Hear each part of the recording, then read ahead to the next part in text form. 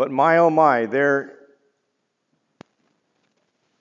are so many mixed messages that we are bombarded with the last several days. And I really believe that part of the reason for the mixed messaging is an effort by authorities to shape the narrative and to calm fears and to avoid mass hysteria.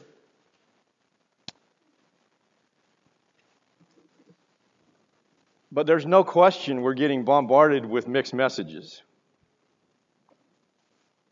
On the one hand, we're told not to panic.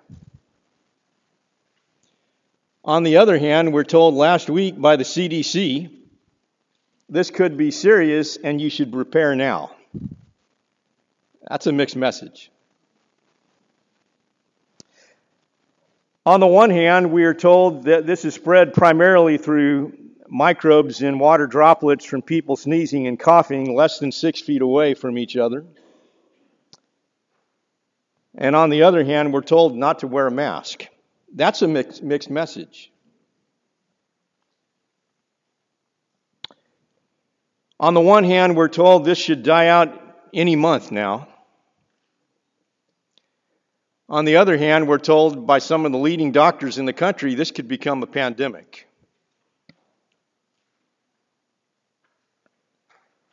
And the greatest mixed message that I heard this last week or read this last week was from the U.S. Surgeon General himself, Jerome Adams, and I quote, "Seriously, people, stop buying masks. They are not effective in preventing the general public from catching coronavirus.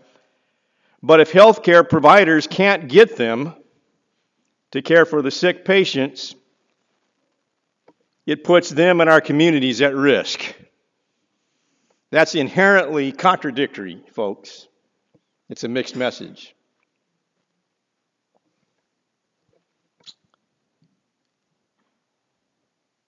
Despite all of the shaping of the narrative, I do believe that Christians of all people should keep our cool. We have a God in heaven who is bigger than any virus. But as I suggested a few minutes ago in the Lord's Supper talk, that doesn't mean throw caution to the wind either. There's a balance, as in all things.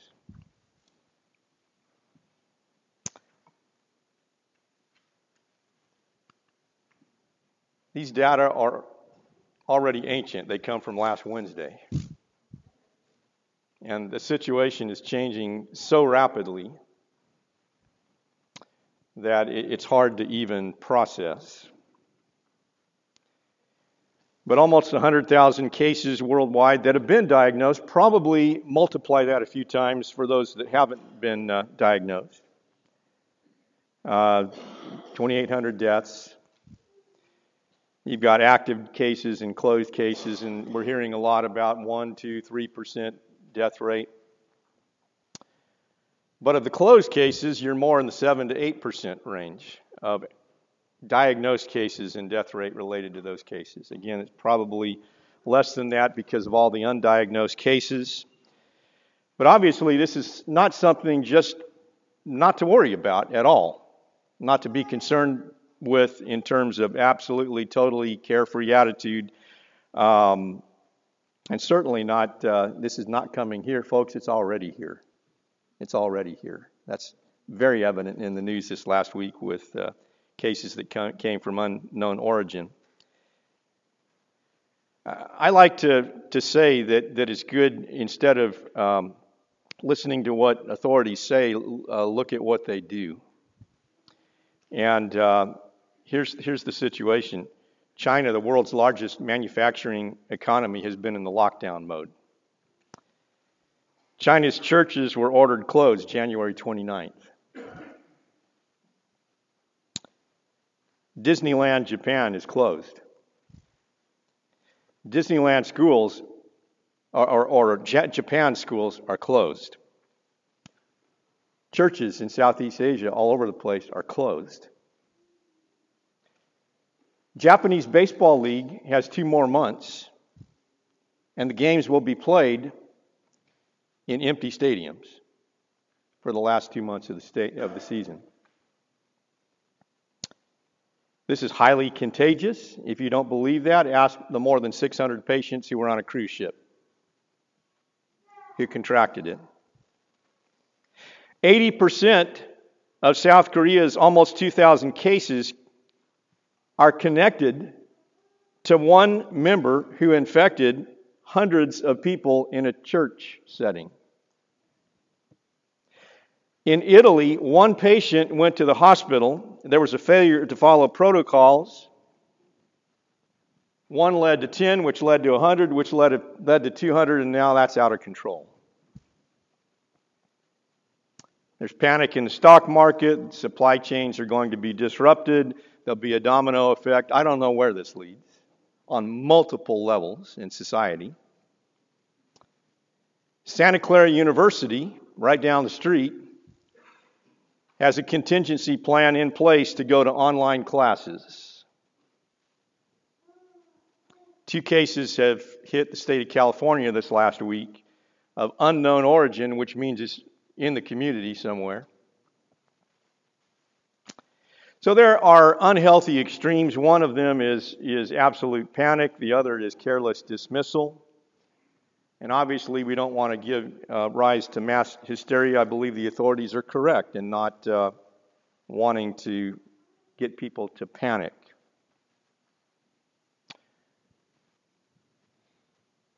But already on the table is the idea from the CDC itself this last week of giving local authorities the option of shutting down community meetings, possibly like this one, if need be.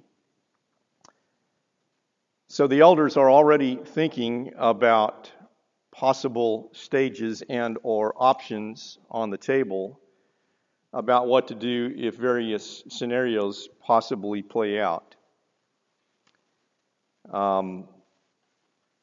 We want to make the Lord's Supper as sanitary as possible.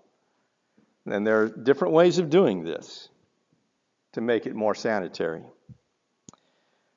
Churches in Southeast Asia that are still meeting are taking precautionary measures. There are masks and all kinds of other precautions.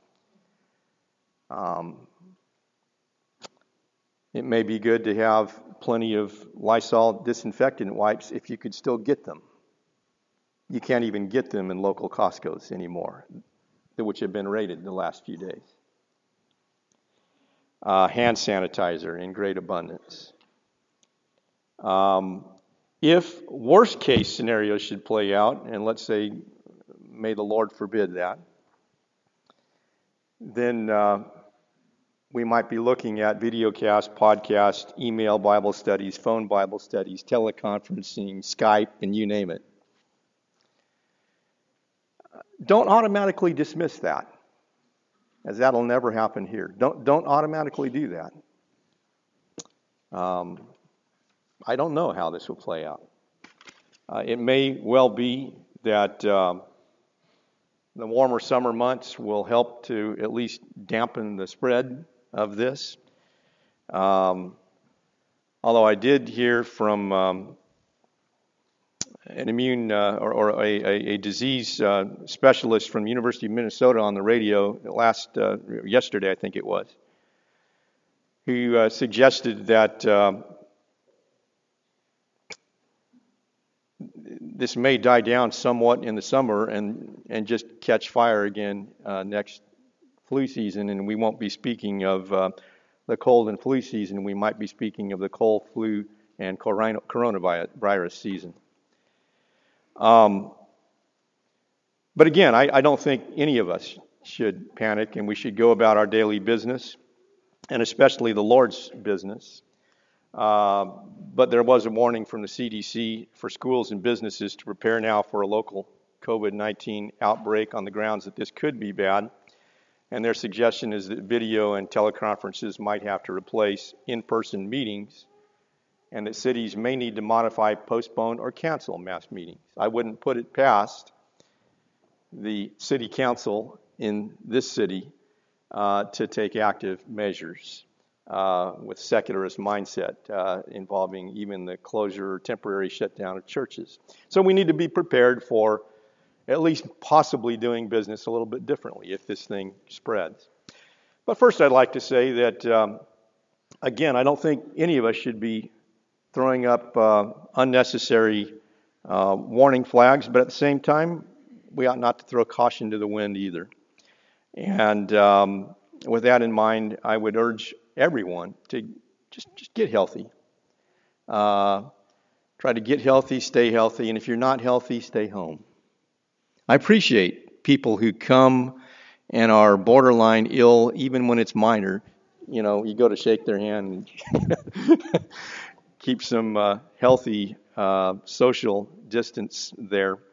But get as healthy as you can. Eat your fruits and vegetables, do a little exercise, and get healthy. It's the unhealthy folks that tend to be dying of this in greater numbers, although there's some seemingly healthy people as well. Wash your hands. You know, that's just good, sound advice. A couple of things I've heard from leading doctors. A good wash of the hands may involve singing happy birthday twice through entirely for an entire minute with warm water and soap and getting every nook and cranny. And then and only then you can touch your face. We need to stop touching our faces so much. If an infected person were to cough or sneeze on a surface and you put your hand on that surface and then the disease, from what I've heard, can't or doesn't normally just get through any part of your skin. It's only when you've got something on your hands and you touch your face, the nose, the mouth, the eyes. It's hard not to touch my face. We touch our faces hundreds of times, if not thousands of times every day. I would advise you to be conscious of that, to wash your hands and then touch your face, and then try not to touch your face. If you're going to come here and sneeze or cough, leave 6 feet between yourself and the next person. If you're going to cough, cover your mouth, but if you cover your mouth with your hand, don't come shaking my hand afterwards.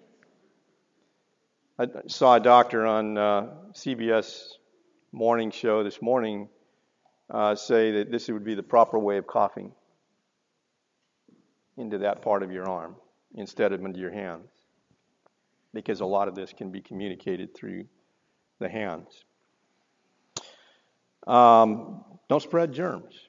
Again, if Straughters are home today, there's illness in their family, they decided to stay home. I don't know, each family has to decide that on your own, but I would say that if this does get bad and you're borderline ill, stay home. We have sermon podcasts and other things that you can listen to, but don't spread germs and keep some healthy social distancing there. Be watchful and vigilant. There are a lot of things that, depending on your comfort zone with things, you might, when you go out into a public place, want to wear some gloves or want to have some sanitizer of various kinds to be able to wipe up, or Lysol wipes if you can get them, to have a bunch of those handy and to be constantly wiping and washing and so on, just to minimize your chances. And don't go to venues where your health may be compromised. One of the terms that's being bandied about is safe social distancing. I've never heard that phrase until this last week. Safe social distancing. Again, I don't really believe we have to panic right now. But if the time comes where this area is in lockdown mode like other areas of the world, we might want to greet one another with a holy kiss from a distance. So, And that's not a bad policy in times of a dangerous virus. But all of that is preliminary to the real lesson this morning. And the real lesson this morning is not about a physical virus. It's about the spiritual virus of sin. And the real lesson is going to apply the same principles I just outlined for a physical virus and apply them spiritually. I don't think that we ought to be unduly alarmed about a physical virus. Matthew 10:28, Jesus says, "Do not fear those who kill the body but cannot kill the soul, but rather fear him who can destroy both soul and body in hell." What frustrates me and saddens me is panic will go to the extreme over some physical virus. And people will lose all sense of proportion. But we have to remember that these people, for the most part, have no hope. They don't have the same hope that we have. But the real lesson here is there is a virus that can kill eternally. And people go carefree, not giving the slightest concern about that one. And that's what we need to communicate to other people. And the same lessons apply, but they're much, much more important. Get healthy. Get healthy. If you're not right with God, now's the time. Get as healthy as you can. Draw near to God as much as you can. James 4:7-10, submit yourselves to God. Resist the devil and he will flee from you. Draw near to God and he will draw near to you. Cleanse your hands, you sinners.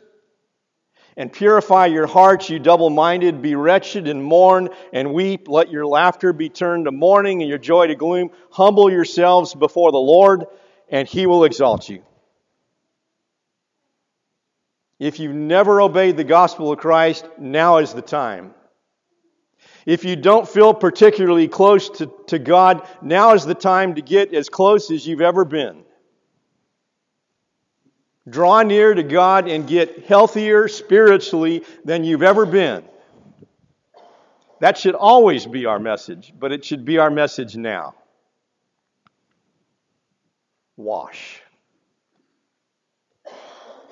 I appreciate, Sean and Dofa. Sean made the statement that he wasn't interested so much in spiritual things, but this coronavirus got him scared stiff, and he decided, I need to get right with God.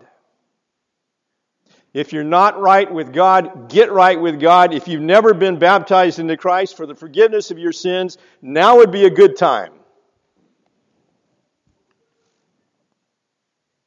Saul of Tarsus was told, and now why do you wait? Rise and be baptized and wash away your sins, calling on the name of the Lord. If you've never had your sins cleansed from the filth and the defilement of sin, you need to do that. You need to get the deadliest germs there ever were to the human race out of your system, even if you're a Christian. And you have sin in your life, get it clean. Get it cleaned up. 1 John 1 and verse 9, if we confess our sins, He is faithful and just to forgive us our sins and to cleanse us from all unrighteousness.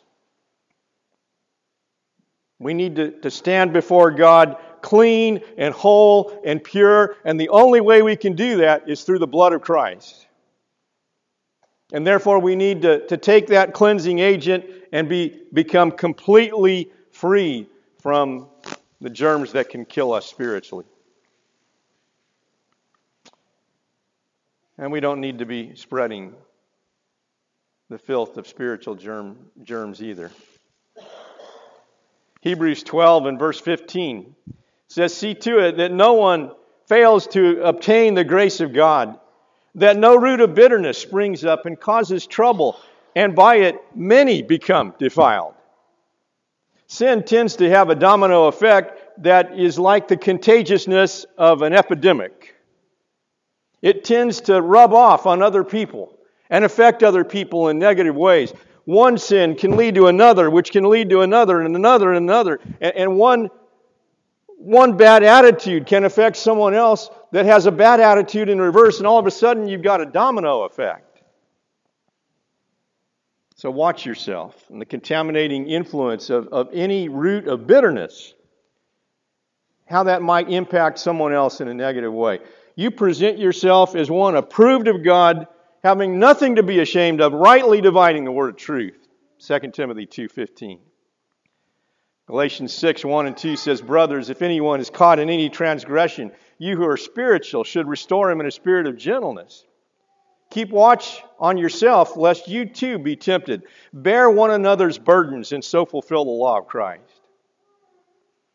Don't spread germs, spread the love of God. Be the person that God designed you to be, so that your light will shine brightly in this world of darkness. That's needed now more than ever. Be watchful and vigilant.